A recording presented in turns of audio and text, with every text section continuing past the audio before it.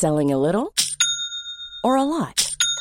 Shopify helps you do your thing however you cha-ching. Shopify is the global commerce platform that helps you sell at every stage of your business. From the launch your online shop stage to the first real-life store stage, all the way to the did we just hit a million orders stage. Shopify is there to help you grow. Shopify helps you turn browsers into buyers with the internet's best converting checkout. 36% better on average compared to other leading commerce platforms. Because businesses that grow, grow with Shopify. Get a $1 per month trial period at shopify.com/work. Shopify.com/work. Hey, I'm Ryan Reynolds. Recently, I asked Mint Mobile's legal team if big wireless companies are allowed to raise prices due to inflation.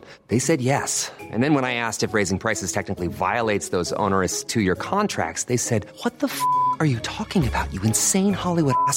So to recap, we're cutting the price of Mint Unlimited from $30 a month to just $15 a month. Give it a try at mintmobile.com/switch. $45 up front for 3 months plus taxes and fees. Promo rate for new customers for limited time. Unlimited more than 40 gigabytes per month. Slows full terms at mintmobile.com. Millions of people have lost weight with personalized plans from Noom. Like Evan, who can't stand salads and still lost 50 pounds. Salads generally for most people are the easy button, right? For me, that wasn't an option. I never really was a salad guy. That's just not who I am. But Noom worked for me. Get your personalized plan today at Noom.com. Real Noom user compensated to provide their story. In 4 weeks, the typical Noom user can expect to lose 1 to 2 pounds per week. Individual results may vary.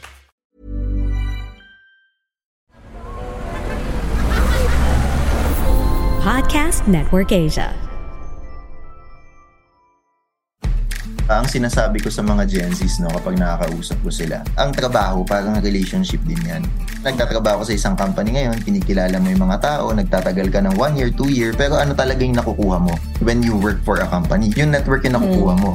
So kung umalis ka agad, anong network yung ina-expect mo na makuha mo, di ba? Mga Immortal, I'm Stanley Chi, your host for the Underpaid Podcast. It's a pro-employee podcast na siguradong relatable sa lahat ng nag-opisina o work from home. So subscribe to Underpaid and enjoy the show.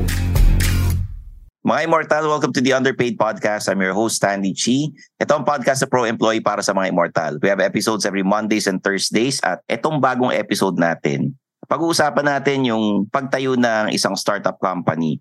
Pero may kwento behind it eh. Hindi naman agad-agad magtatayo ka ng isang startup company. So, gines ko ang mag-asawang sina Joff and Pebbles Ogang ng Mommy Key Super Pet App para ikwento nila sa atin yung pinagdaanan nila kung bakit nila tinayo itong startup nila. Pebbles and Joff, welcome to the Underpaid Podcast. Good day, Stanley. And thank you very much po for guesting us. This is our first podcast. Together. Yeah, very exciting. Nakakatuwa ito kasi yung mga Immortal, hindi naman lahat ng mga empleyado may capability na, sige, magre-resign na ako bukas. Tatayo na ako ng sarili kong ng kumpanya. Ano yung nag-udyok sa inyo na from your day job, biglang, sige, gawa na nga tayo ng sarili nating app, mag-business tayo, di ba? O ano yung mga reasons ninyo? Would you like to start? Oo, ako na siguro mauna. No? So ako po, my name is Joff. I'm the co-founder po at CEO ng Mommy Key. So itong startup na to, actually, hindi ko naman kinailangan na iwan yung trabaho ko at this point. No?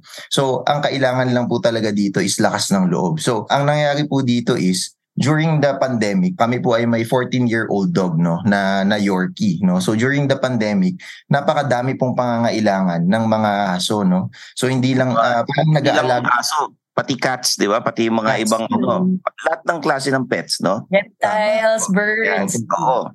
Tama po yun. Parang nag-ano kasi yan, sabi nga po nila, parang nag-aalaga ka din ng anak, no? So napakadaming pangangailangan ng mga pets na wala kaming makita na isang application or isang platform na pwede naming mabili lahat ng kailangan namin na para doon po sa aming Yorkie, no? Sa case po namin si Mommy Key po yun, yung aming Yorkie.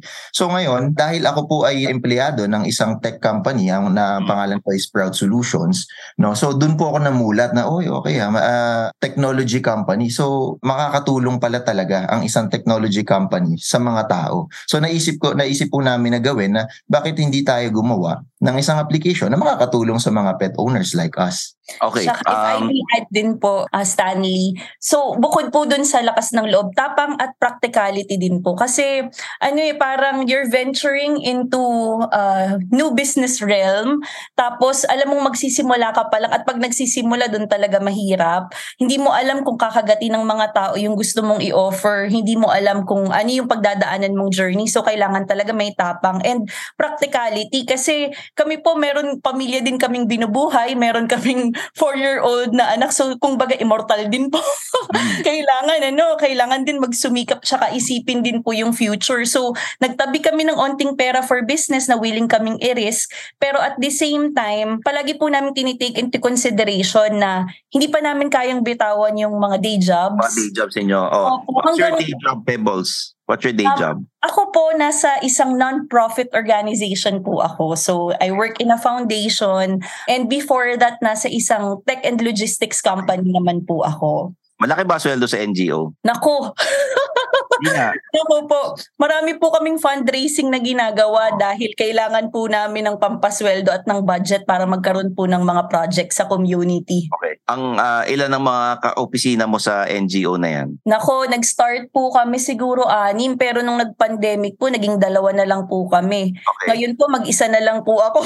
Mag-isa ka na lang. Tapos sige, para maintriga yung mga immortal na nakikinig, yung price range ng sweldo ng isang nagtatrabaho sa NGO, malaki ba o maliit? Depende po sa NGO. So, halimbawa po sa akin, nasa 5 digits lang po. Pero may mga NGO na well-funded na mas malaki po dun yung kinikita nila. So, depende po talaga sa organization, sa capacity ng organization, tsaka po sa funding niya. Okay, sorry. Kung umabot sa 5 digits, pwede ba natin sabing aabot ng 50 yan? Mga ganun po, opo. Mga 50, oo. Yung kay Joff naman, since nasa tech company, malaki sweldo sa tech company. Mas malaki po compared sa isang NGO kasi ang tech company po, while it's a private company din po kasi, tapos tech pa yung yung industry, no. So mas mataas po siya than the NGO. So mga 6 figures yan, gano'n. 6 figures, opo. Abot mga 250 yan, gano'n, tech company. Hindi naman po. Wala pa po tayo sa ganong level. Praying hard. Praying, opo. Malamang duda ko mga 250, 260 yan, 280, ganyan. Opo. Depende din po kasi yan. Tech company. Opo, sa level din po nung posisyon sa isang tech company. So yun po. Pero praying po aabot. Pero 6 figures. 6 figures tayo. No? Yes, opo. Mga 199. Pero Sir Stanley, no, hustlers din kasi kami talaga ever since. So may mga side hustle kayo? Bago po itong aming tech app for pets, may mga maliliit na businesses na po kaming binuksan before. Nung usong-uso po yung food park, nagbukas kami ng mga stalls sa food park. Anong binenta nyo sa food park? Ice cream shake. Opo, ice cream shake. So, ice cream shake? Ano yun? Anong klaseng? Ano yun? Parang ice cream na, yung parang root beer float, mga ganon? Parang ganon po, pero ice cream po talaga na, na sinishake po namin, sinadagdagan lang onting milk. Oo. Ay, parang milkshake. Parang ganon. Parang ganon. Opo, parang milkshake. Ganon Oo. Opo. So yun po. Tapos meron po kaming mga maliliit na consultancy firms kasi accountant po siya by nature. Ako naman po ay write for different organizations. So yun po yung mga little businesses po namin. Oo. So talagang pag magtatayo ka ng startup, employee ka, dapat meron kang side hustle, and kung startup nga, wag mo munang iwan yung day job mo unless talagang mas malaki na kinikita nung mga nasa startup company versus dun sa day job mo. Opo. Tama po yun. Yun pong ma-advise namin talaga. Tama po yun. At dagdagan ko lang po yun, napakadami din po ng mga sacrifices na kailangan willing kang i-take, no? Kapag ikaw ay nagtatayo ng isang startup, gaya po namin, i-share na din po namin dito, no, na kami po binenta po namin yung aming fully paid na sasakyan. Pinalitan namin ng ina-amortize on a monthly basis. At least meron kaming magagamit para pambayad sa development ng app, no. So yun po yung mga isa sa mga sacrifices na talagang ginawa namin para mapondohan po itong app. Magkano ba magpagawa ng app? Kasi itong Mami Key, yung app na pwede mo i-download sa mga cellphone ninyo, Apple, Android, di ba? Depende po siya sa sa complications po ng app. Nag-range po yan ng maybe let's start at 200k pataas, no? So depende po talaga sa nature ng app, no?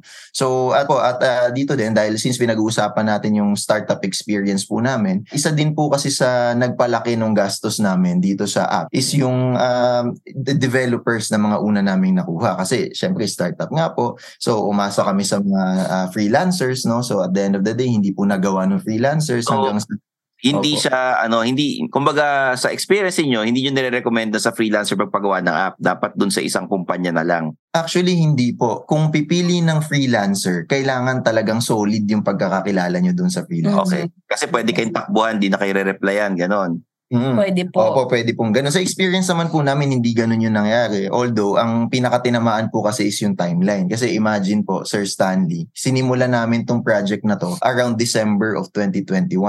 So, akala po namin, kayang tapusin yung app ng 2 or 3 months lang. And then yun, going 8 months na, tsaka namin siya pinull out, no, doon sa naunang developer. Tapos, eto, sinwerte po kami at etong humahawak ngayon ng mga developers, Tito Solutions. So napaka-professional company na po sila, pero affordable po sila kasi yung CEO po noon kakilala ko at dati ko pong kaopisina sa kaibigan po namin. Okay. Magkano yung difference ng singil ng freelancer versus dun sa Tito Solutions? Nako, mas mataas po ng konti kasi syempre sa isang company may mga resources na po na nilalagay dyan. No? So, let's say 3-4 na developers na. So let's say may difference siya ng mga let's say 150-200k. Ganun po. 150 to 200k. Opo. Yung difference. So kung yari, si freelancer naningil 50,000. Siya lang mag-isa gagawa. Yung company 200k. Na it's worth it naman yung 200k kasi hindi ka na ma-hassle at maraming taong mag-aasikaso ng app mo, di ba? Okay, super po. Hindi kayo ma-hassle kasi kumbaga sinusunod nila yung yung proseso. Very professional yan. Oo. Isang grupo yan na meron sila account executive, meron sila mga project managers, meron silang project manager, tama, 'di ba? Yung meron taga-kausap sa inyo. And then pag may pinapa-revise kayo, sige lang, okay lang sa kanila. Wherein si freelancer, pag pina-revise mo minsan, hindi ko nilalahat minsan inaabot ng ilang linggo, ilang araw, 'di ba? Kasi maraming project na hawak. Oo. Maraming project yun ang na hawak, meron din pong employment. So, yun po kaya kailangan talagang kilalanin ng pagbabatuhan niyo po na freelancer. Ito mga immortal is from the perspective ng business owner na kumukuha ng freelancer. Kasi aminin natin, di naman lahat ng freelancer matino. May mga freelancer na gumagawa rin ng kalokohan. Parang yung mga empleyado, may empleyadong gumagawa ng kalokohan, may empleyadong matino, di ba? So, magkano ang capital na inipon ninyo para maumpisa ninyong mamiki na super app? Nako, sa totoo lang po, Sir Stanley, nung inisip po namin na gawin ito, wala po talaga kaming kapital na available, no. So umaasa po kami talaga dun sa aming monthly na sahod na pambayad sa mga developers, no. So nagsimula po kami na dun sa unang desisyon po, sige mag-alat tayo ng 300,000. Although yung 300,000 pong yun, Sir Stanley, wala po talaga kaming hawak na ganun. So inasa po namin yung sa mga sahod po namin. So talagang lakasan po ng Ipon po talaga. Lakasan po talaga ng loob. Opo. Ano yung sinakripisyo ninyo para maipon nyo yung 300,000 yan? Kasi you have a family, may pinag-aaral kayong bata, may mga expenses kayo sa bahay, di ba? May mga sarili pa kayong baka ibang side hustle na ginagawa, pinupondohan nyo rin. Opo. So, limit mo muna sa mga labas-labas, no? So, yun po yung amin Tsaka po, rin naman po kasi hindi rin po kami yung mabili masyado. So, lang po, parang kung anong meron, okay po sa amin. So, medyo doon po nakatulong din sa pag-ipon. Pero yung ginawa din po namin, bukod sa pagtitipid, dinagdagan pa po namin yung side hustles. Para po yung budget namin para sa bahay, hindi magagalaw. Yung budget namin para sa anak namin, stay put. Pero naghahanap kami ng ibang sources para yun po yung magpupuno hanggang makumpleto namin yung 300,000 na kailangan namin for the app. Okay. Ilang buwan yung inipon yung 300k? Oh my gosh. Nako, siguro 3-4 na buwan po namin ding binunubo yun. 3 to 4 months, tapos 300k, that's na willing kayong i-let go. Opo. 200k pa lang yung app na pinagawa ninyo, bawas na. So naging 100k na lang. Yung 100k saan nyo ginamit? So, hindi, ano po kasi yan eh. Yung kontrata po kasi pagdating sa ganyan, kumbaga hindi naman po kasi nasasakop lahat, no? So, kung halimbawa, sabihin mo sa kanila, ito yung plano, ganyan. Along the way, may mga maiisip ka, oy, kailangan meron tayong ganitong feature, meron tayong ganitong feature. So, yung pagka mga development project po na app, continuous po yung ano niyan, costing po niyan. So, kaya yung mga developers, may tinatawag tayong mga progress billings. So, yun po yung charge nila doon sa mga napag-uusapan po ng mga feature. So, etong sinabi po namin na 200K, starting po yun. So, malamang sa malamang, hindi ganun halaga matatapos yung paggawa ninyo po ng app. Kasi ngayon po, sobrang layo na po namin doon sa amount na yun. Doon sa initial na concept ninyo ng Mommy Key app, malayo na. Nag-improve na, pinaganda niyo na, no? Para siyang Lazada all-in-one para sa mga pets. Gusto niyo ng appointment para sa veterinarian. Nandiyan dyan, pwede kang pakapon yung mga pets ninyo. Pwede kang bumili ng mga pet supplies, no? Pagka may emergency na yung madaling araw, nagkasakit yung aso mo or yung alaga mong pusa, kailangan dalhin sa vet, magpapasked ng ganyan. So, paano naman yung sabihin natin, 24-hour yan eh. May mga parang call center yan, may mga tao kayo. How do you handle yung ganyang mga empleyado? So, sa ngayon po, Sir Stanley, wala po kaming empleyado dahil ito po ay talagang wala po. Sa labas bulsa po, sa bulsa po namin kasi yung ginagastos namin dito. So, wala pa po kaming pang-hire ng mga tao. So, sariling sikap po talaga kami dito. Talagang talaga. Opo. Dalawa kayo na kunyari, 3 a.m. May problema yung aso, sumusuka, hindi alam kung paano, parang not feeling well, kailangan atandalin i-rush sa vet. Magpapa-appointment ako through Mommy Key, super pet na app. Kayo rin ang sasagot dyan o yung customer service o parang automatic yan? Opo. Pag may mga concerns po na ganyan, na early stages po at wala pa kaming empleyado, malamang po kami din po yung sumasagot. Opo. Actually, pag minessage nyo nga po yung aming page, The Mommy Key Family sa Facebook, ako po yung sumasagot nun. So, anong pangalan na ginagamit nyo ron? Hindi nyo iniiba o same name? Pebbles and Joff.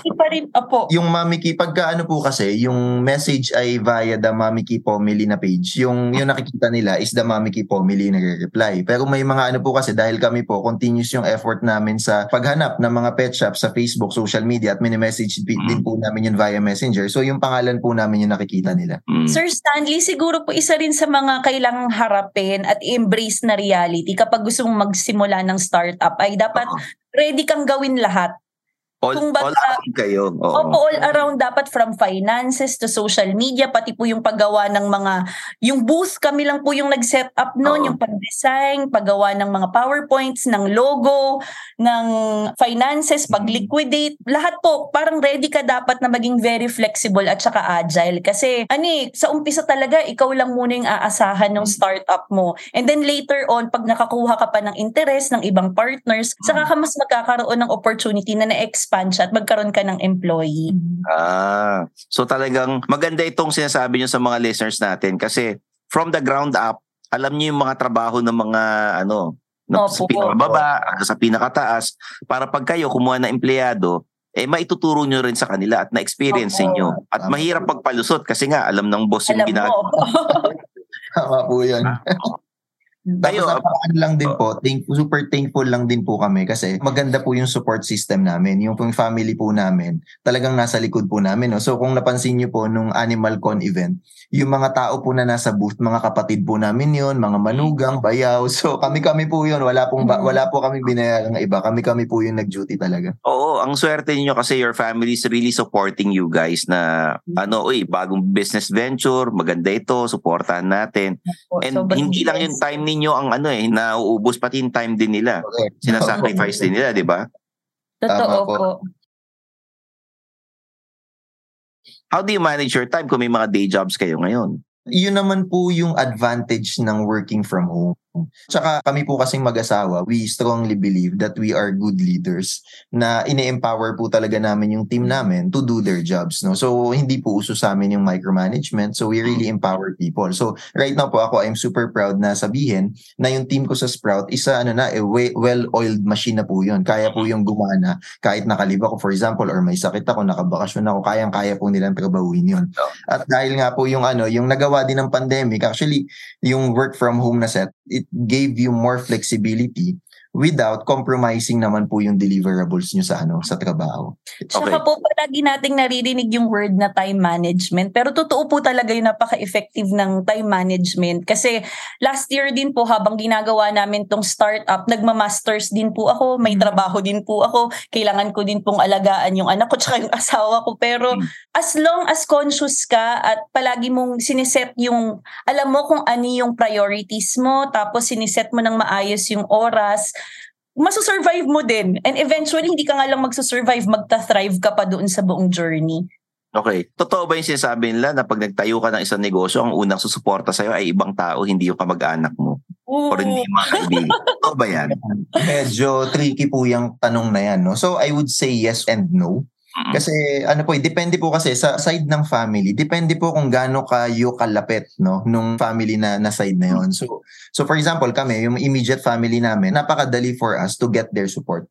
Pero yung mga 1 degrees further, yung mga 2 degrees further, yun, medyo may na po doon, challenge na po doon. Although, talagang maintindihan nyo naman din po. Kasi syempre, kung halimbawa ay hihingian nyo sila ng something na, invest kayo dito, pero wala pang traction yung app. No? So, maintindihan nyo din naman po na sila din ay ingat sa pera. No? Doon din naman po sa mga kaibigan, ganun din po yung kalagayan nun. So, kung super close mo yung friend mo, madaling makuha yung support nila. Pero pag medyo hindi ganun ka-close, medyo mahirap din po. So, may balance din po dun eh. So I would say yes and no. So parang depende po talaga sa appetite for risk ng mga taong nasa paligid mo. Kung meron silang extra amount na naipon na alam nila na okay kami na i-business yan. Kasi pag sinabi mong business, hindi ka naman siguradong jackpot, di ba po? So, depende sa appetite nila for risk. And then secondly, depende rin sa priorities nila. Yeah. Kasi may mga family members po kami na gustong sumuporta, kaya lang yung circumstance nila at the moment hindi po pinapayagan. Pero sobrang blessed po kami kasi may mga kaibigan kami tsaka may mga membro po ng pamilya na naniwala po sa vision at tumaya. Okay. Tumaya din po kasama namin para mabuo po namin yung Mommy Kida Super Pet app. Normally sa ganyan, Sir Stanley, ang na-realize po namin, yung tao, family man yan o kaibigan, na kailangan mong hanapin to support you in your startup, same vision as you. So for example, yung mga kaibigan po namin na unang sumugal, may mga pets. So alam nila, may need dito. Kailangan po talaga. Na magagamit nila itong app na ito. Maraming Pilipino ang merong alagang aso or pusa or yung mga nasa animal con, kita nyo naman yung mga bibili ng mga ahas, hamster, glider, yun. Kayo ba, naniniwala ba kayo na pag kinuha nyo ang kamag-anak nyo or kaibigan nyo na magtrabaho para sa inyo, hindi advisable? Ngayon po kasi, Sir Stanley, kami po ay naniniwala na hindi yun yung case. Kasi sabi nga po namin, lahat ng mga ini-engage namin ngayon kamag-anak, lahat ng ini-engage namin ngayon kaibigan na hindi nanghihingi ng something in return. Halimbawa po, yung isang stepsister ng aking asawa, kinuha po namin yun para maghanap ng mga pet shop sa Facebook. Ang binabayad lang po namin sa kanya on a monthly basis ay 5,000 lang po. So kasi wala po talaga kaming pondo pa. No? So I would say at this stage, advisable naman po siya, especially kapag wala kayong funding talaga. Kasi talaga wala. Ang susuporta po talaga sa inyo is within your circle. Family, mga nasa mga ka-close nyo talaga. Pero pag lumaki yan, halimbawa sa Sprout, would you get someone na kamag-anak mo? Kung sa Sprout, depende po sa posisyon na hinahawakan. So, pwede niyo po kasing i-position yung mga kamag-anak in a way na walang silipan na nagaganap. No? So, for example, sa HR, huwag kang maglagay ng kamag-anak dyan. Kasi sa HR, kita mo lahat. Kita mo lahat ng sahod, kita mo lahat ng benepisyo and stuff. No? Hindi naman po lahat ng tao at lahat ng nature ng trabaho, pare-parehas ang mga ganyan. Di ba? So, huwag po kayong maglagay ng kamag-anak sa HR. Ako, ito lang po yung opinion ko. Pangalawa, huwag kayong maglagay ng kamag-anak sa finance. No, kasi syempre doon naman nakikita yung pasok at labas ng pera, 'di ba? So, of course, pagka pinag-uusapan po natin yung pera, of course, may mga issues na kaakibat po 'yan. So, maging maingat na lang po tayo. Pero Opo, pero doon naman po sa mga posisyon na halimbawa, sales department, business development, yung mga tipo na itong mga taong to tutulong sa atin sa paghahanap ng mga pet shop na i-onboard, mga veterinarians na i-onboard, yun wala po ako nakikitang problema doon.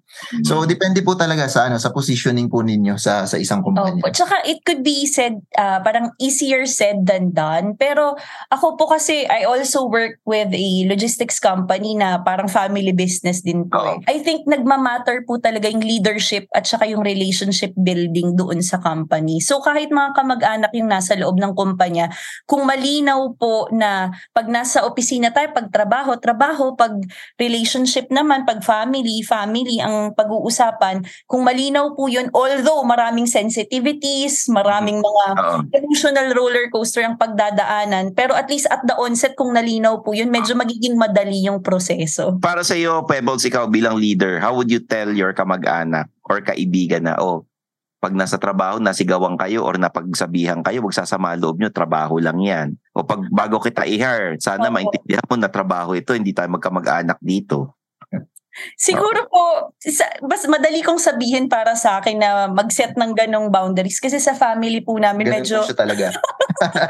Ito po siya talaga, opo. Personality ko po talaga, parang ako po yung presidente ng pamilya. Opo.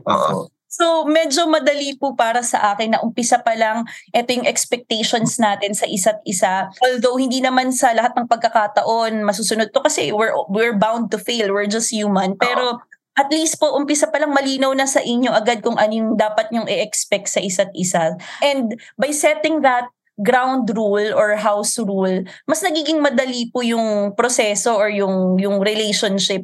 Kung baga yung sa stepsister ko nga po, inorient po muna namin siya, ito yung gagawin mo, kaya mo ba? So kung hindi mo kaya, magsabi ka kaagad para magawa natin ang paraan. So at the onset, malinaw po lahat yung natin, yung house rules. Oo. Ito, may mga empleyado na sinasabihan, pag hindi mo kaya, sabi mo kaagad. Pero may iba hindi nagsasabi kasi nahihiya. Totoo po. May mga ibang empleyadong ganon. Ang ginagawa nila, nag-aawol na lang, hindi kayo nire-replyan, hindi na inaabot. Yung deadline na pinag-usapan, wala na, hindi nyo, nagkalimutan na.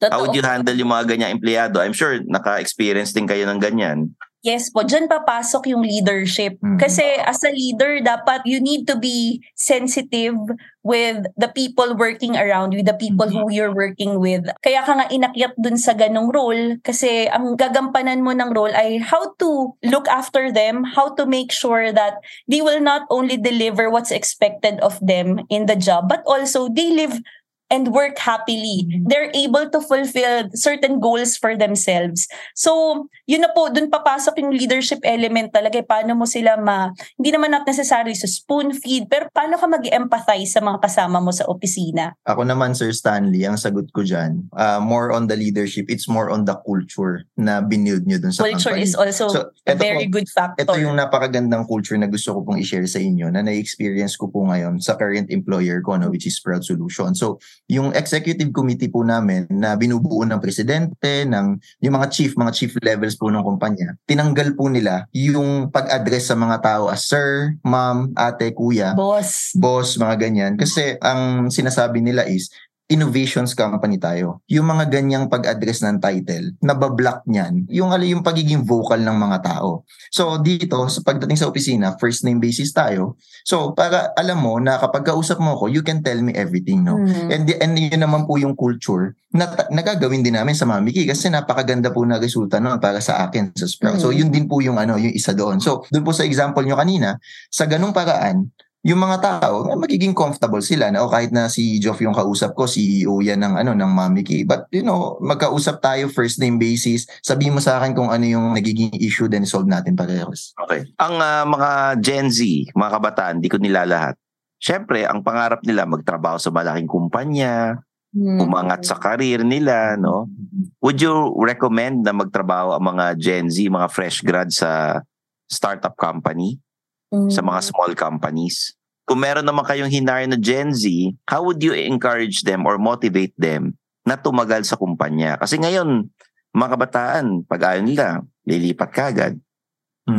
What's very unique po with the generation yun, naghahanap po sila palagi ng purpose in everything that they do. And I think yun po yung isa sa mga magandang pagsimulan kapag gusto mo silang i-engage or i-invite sa company mo. And I would recommend, yes. Kasi ang first work mo naman, first entry mo sa career mo, trial and error eh. You will never know naman kung iyon talaga yung para sa'yo. Ako, nagsimula po ako government and ngayon nasa NGO na. I've been to different sectors. So, trial and error. You experiment until you find your niche. Minsan nga po, sobrang tanda na hindi pa rin natin alam kung ano pa yung gusto natin talagang gawin. So yes, we encourage them to enter the startup world, the startup life. Siguro ang mahalaga lang po talaga, again, sa simulang-simula pa lang, communicated sa kanila ng malinaw kung ano yung purpose ng ginagawa nila. Kasi I think yung generation ngayon talagang sobrang woke, sobrang gusto nilang may involvement sila sa mga iba't ibang advocacies and causes. At pag nakita po nila yon, nagde-develop sila ng amor or passion and commitment doon sa pinapasok po nila. And although may mga Gen Zs na hindi nagtatagal, meron din naman po kaming mga nakitang at nakasama na talagang naging loyal until such time na nag-iba po sila or nag-upgrade na sila ng kanilang mga career goals. Ako naman po, ang sinasabi ko sa mga Gen Zs, no, kapag nakakausap ko sila, na ang trabaho parang relationship din yan. Na nagtatrabaho ka sa isang company ngayon, kinikilala mo yung mga tao, nagtatagal ka ng 1 year, 2 year, pero ano talaga yung nakukuha mo when you work for a company? Yung network yung nakukuha mo. So kung umalis ka agad, anong network yung ina-expect mo na makuha mo, di ba? So kung lilipat ka ng ibang kumpanya, uulit ka ulit. So it's like nagpalit ka ng jowa, di ba? Na ulit ka ulit, kikilalanin mo ulit yan, tapos malalaman mo yung baho sa dulo, tapos maghihiwalay kayo, dinilipat ka ulit. So it's like repetitive process na walang katapusan, no? So kung ako kasi po, nagdaan po ako sa buhay ko na ganyan, na lumilipat ako ng kumpanya, pero ako naman po, lumilipat ka ng jowa. Hindi, ng kumpanya lang. Ako, lumilipat ako ng kumpanya, pero dahil kasi, nafe-feel ko na hindi ito yung for me. So ngayon po, itong trabaho ko ngayon sa Sprout, ito naman yung yung na-feel ko na, I really belong here. Na gusto kong mag-retire na dito. And gusto kong dito gawin yung network ko. No? So yun yung lagi kong sinasabi sa mga Gen Z. Actually, may mga millennials na ganyan din po yung yung ginagawa. No? So ganun lang. So isipin mo lagi, nagbuno ka na ng panahon dyan, sa 2 taon, di ba? I-build mo na yung network mo ng mas maayos. Di ba? Bakit aalis ka pa kung uulit ka lang din naman sa simula? And yung reputation na i-build mo, kasi mamaya sabihin, hindi tumatagal sa trabaho. Totoo po. Correct. So, hindi rin maganda lalo na kung nasa isang industriya ka lang. Nalilipatan mo, same company, competitor pala nung syempre, yung mga HR, nag-uusap yung mga yan. Opo. Character references, di ba? Yung managers na, hindi yan tumagal dito, 1 month and a half lang kasi may ginawang kalokohan. Di ba? May nakakatawang term nga na ginagamit sa mga ganyan, Sir Stanley. Tipaklong, no? Mga hoppers ang tawag po dyan sa mga ganyan. Yun. So ito, ginawa ninyo Mommy Key app. Let's talk about it. Bago pa lang to, di ba? Ilang months na ba ito? May 1 taon na ba? Nung Feb 10 lang po ito. Nilaunch po namin siya nung Feb 10 during the AnimalCon event. It has been under development since December of 2021. Tas finally, yun nga po, soft launch na namin siya nung February 10 sa AnimalCon event. So yun, ilang days pa lang po talaga siya after that launch. No? So ngayon pa lang po ito yung first time kumbaga na pinakilala namin siya sa merkado. Ito lang yung app na para sa mga pets, di ba? Yes, ito lang yan. Wala kayong competitor. Sa Pilipinas, Sir Stanley, may mga apps na na related din sa pet, pero ito yung nag-iisa na consolidated, yung one-stop shop, no? Kasi yung mga yung may mga ibang app na produkto yung laman, product, para siyang product marketplace. Ito nga po kasi yung Mommy Key. So, isa siyang parang virtual pet mall na hindi lang produkto, yung kaya niyong bilhin dito, pati services. No, para to sa inyong mga pets. So, kailangan nyo magpa-check up, veterinarian, booking. Kailangan nyo ipag-groom yung pets nyo, grooming booking. So, kailangan mo ng breeder, meron din po kaming module na ipuput up. Kailangan mo ng insurance, we'll also work with insurance providers para accessible. Kailangan mo ng funeral service, more information about pets, meron din po doon. Tapos ginawa din po namin siyang parang may mini diary or baby book. Kasi na-inspire din po kami dahil may kami anak. So sabi namin, bakit hindi tayo pwedeng magkaroon ng isang baby book din for pets na online? Kasi malaking problema yun, Sir Stanley, kapag halimbawa pumunta ka sa pedia, hindi mo dala yung baby book. Nako po, hindi nila makita yung record ngayon ng mga vaccination ng anak mo. Na bakunado na, may 5-in-1, mga ganon. So ngayon, inisip namin, sige, since ginagawa naman na natin to para makatulong sa mga pet owners like us, di gawin na din natin siya talaga na very useful for them in the sense na pati yung kahit pati yung diets ng pet nyo, pati yung mga medical recommendations ng vet, pwedeng i-input din po. The developers, tuloy-tuloy. You're paying them monthly because may pinapa-revise, may pinapaayos. May pinapadagdag. Actually, hindi po monthly. So, progress billing po yan. Yun din po pala yung isa sa gusto kong i-highlight dun sa tanong nyo kanina. No? So, pagka tech business yung pinag-uusapan nyo dito, hindi siya yung one-time, big-time na labas ng pera. So, mamamanage mo siya. Kasi progress billing naman po yung ginagawa ng mga developer. So, nagawa mo tong phase na to, okay, bibill ko na to. Nagawa mo yung phase 3, bill ko na to. So, hindi siya actually monthly payment. Depende na lang po sa agreement with the developers. Kaya yun, so kami naman po sa lagay namin, naka-progress billing naman po kami. Okay. How do they download yung mga listeners natin? Paano nila i-download yung Mommy Key Super Pet app? Nako, napakasimple lang po. Available na po yung app namin sa Android at iOS. So, punta lang po kayo ng Google Play or Apple Store or App Store. And then, i-type nyo lang po yung Mommy Key. MOMMYKI. Opo. And then, yun na po. Pwede nyo na pong i-install yun. Ngayon, sa mga Huawei users naman po, dahil ang Huawei ay may sariling app gallery. So, may possibility na hindi nyo po makita yun doon. So, kung may kaibigan po kayo na Android user so for example, Samsung user or Oppo, hingi lang po kayo ng link sa kanila and then madadownload nyo na po yung app na yun. Ilalagay din po namin Sir Stan sa page namin yung link para hindi na nila kailangan humingi. Opo. Nasa Facebook din. Do you have a website? Opo, website wala pa po. Facebook page pa lang po tsaka Instagram page. Instagram. May TikTok kayo? Wala pa po. Pero soon. Soon. I-type nyo lang Mommy Key Super Pet app. Tapos i-download natin lahat mga immortal. Kasi nga, alam ko naman mahilig kayo sa mga hayop, yung mga aso, pusa, yung mga animal lovers naman tayong lahat dito.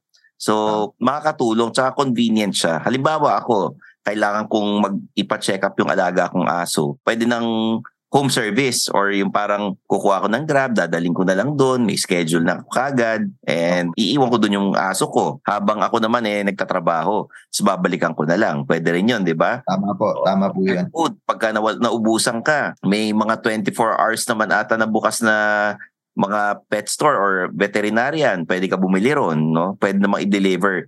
So para siyang parang Grab pabili, mga ganun. Grab na di ba? Yan, i-highlight po natin yan, Sir Stanley, no? So ako po personally, dahil nga po kami ay limited funding, ako po personally yung nag-iikot sa mga pet shops dito sa Quezon City para invite po yung mga pet shops at alamin kung ano yung mga challenges nila. At nalaman nga po namin na yung isa sa mga malalaking challenges nila is yung matagal na paghihintay ng mga pet owners or buyers kapag bumili sila sa store, no? Kasi 1 week or 2 weeks, no? Kaya ang una talaga namin ginawa dito sa Mommy Key is ginawa naming available yung same day delivery. So yun, napakahalaga po nun sa mga pet owners. Opo. Tapos gusto ko lang i-highlight Sir Stanley na kami po ay nasa soft launch phase. So ito po pinag-uusapan natin na na services na kayang i-avail ng mga pet owners dito sa app. Magiging available po yun very soon. So right now, pag na-download po nila yung app at nag-register po sila, ang available pa lang na module doon is yung pet shop. So yun po naman yung pwede silang makabili ng mga produkto sa mga pets right now. Okay. Po. Ang tanong ko paano kayo kumikita? Nag-develop kayo ng app, paano kayo kumikita? Pag kunyari, nag-order ako via Mommy Key ng pet food, ilang percentage yung mapupunta sa inyo? Kami po ang lowest na commission sa market, no. So ang tina-charge lang po namin sa mga merchants ay 3% po ng bawat item na nabibenta nila. So yun lang po. So kung hindi po nakakabenta ang isang merchant, wala po silang kailangan bayaran sa amin. Pwede nilang gamitin yung app to monitor yung mga inventory nila. Basta pag nakabenta, dun lang po kami naniningil. So parang passive income nyo na rin to. Opo. Di ba? Kumbaga, passive income na rin to. So ayan, maraming salamat. Supportahan po natin ang Mommy Key Super Pet app. I-download natin and i-follow natin sa social media si Joff and si Pebbles na co-founders ng Mommy Key Super Pet app. Nasa Facebook, Instagram, and you can just Google the name of the app. Makikita nyo kagad sa Apple and Android. Yun, maraming salamat ha. Thank you. And Sir Stanley, thank you very much for this opportunity kasi hindi nyo po alam yung napakalaking bagay po nito para sa mga nagsisimulang founders at startups katulad namin na mabigyan nyo po kami ng ganitong platform. Thank you very much po for your generosity. Not welcome dito. Huwag kayong mag-alala. Sa susunod na interview ko sa inyo, talagang hindi lang Mommy Key yung app na ginawa ninyo. May mga ibang businesses pa kayo. Wow, thank you. Thank you po. Ayan, so mga Immortal, inuulit ko, The Underpaid Podcast is produced by Podcast Network Asia and we have episodes every Mondays and Thursdays. Yung mga hindi pa nakasubscribe, mag-subscribe na kayo. Click the comment section, tapos mag-suggest kayo ng mga topics na gusto ninyong ipag-usapan namin and rate the podcast kung kaya nasa Apple Podcast. I-share nyo tong episode na to sa mga kaibigan ninyo at sa mga kapwa animal lovers. So there you have it for Mommy Key Super Pet app co-founders Pebbles and Joff Ogang. I'm your host Stanley Chi and this is the Underpaid Podcast. And that's another episode of Underpaid with Stanley Chi. Hit that follow button to get updated with our new episodes. Follow us at our socials at the Underpaid Podcast. Kita-kits, mga Immortal. The views and opinions expressed by the podcast creators, hosts, and guests do not necessarily reflect the official policy and position of Podcast Network Asia, the hosts of the program, or other programs of the network. Any content provided by the people on the podcast are of their own opinion and are not intended to malign any religion, ethnic group, club, organization, company, individual, or anyone or anything.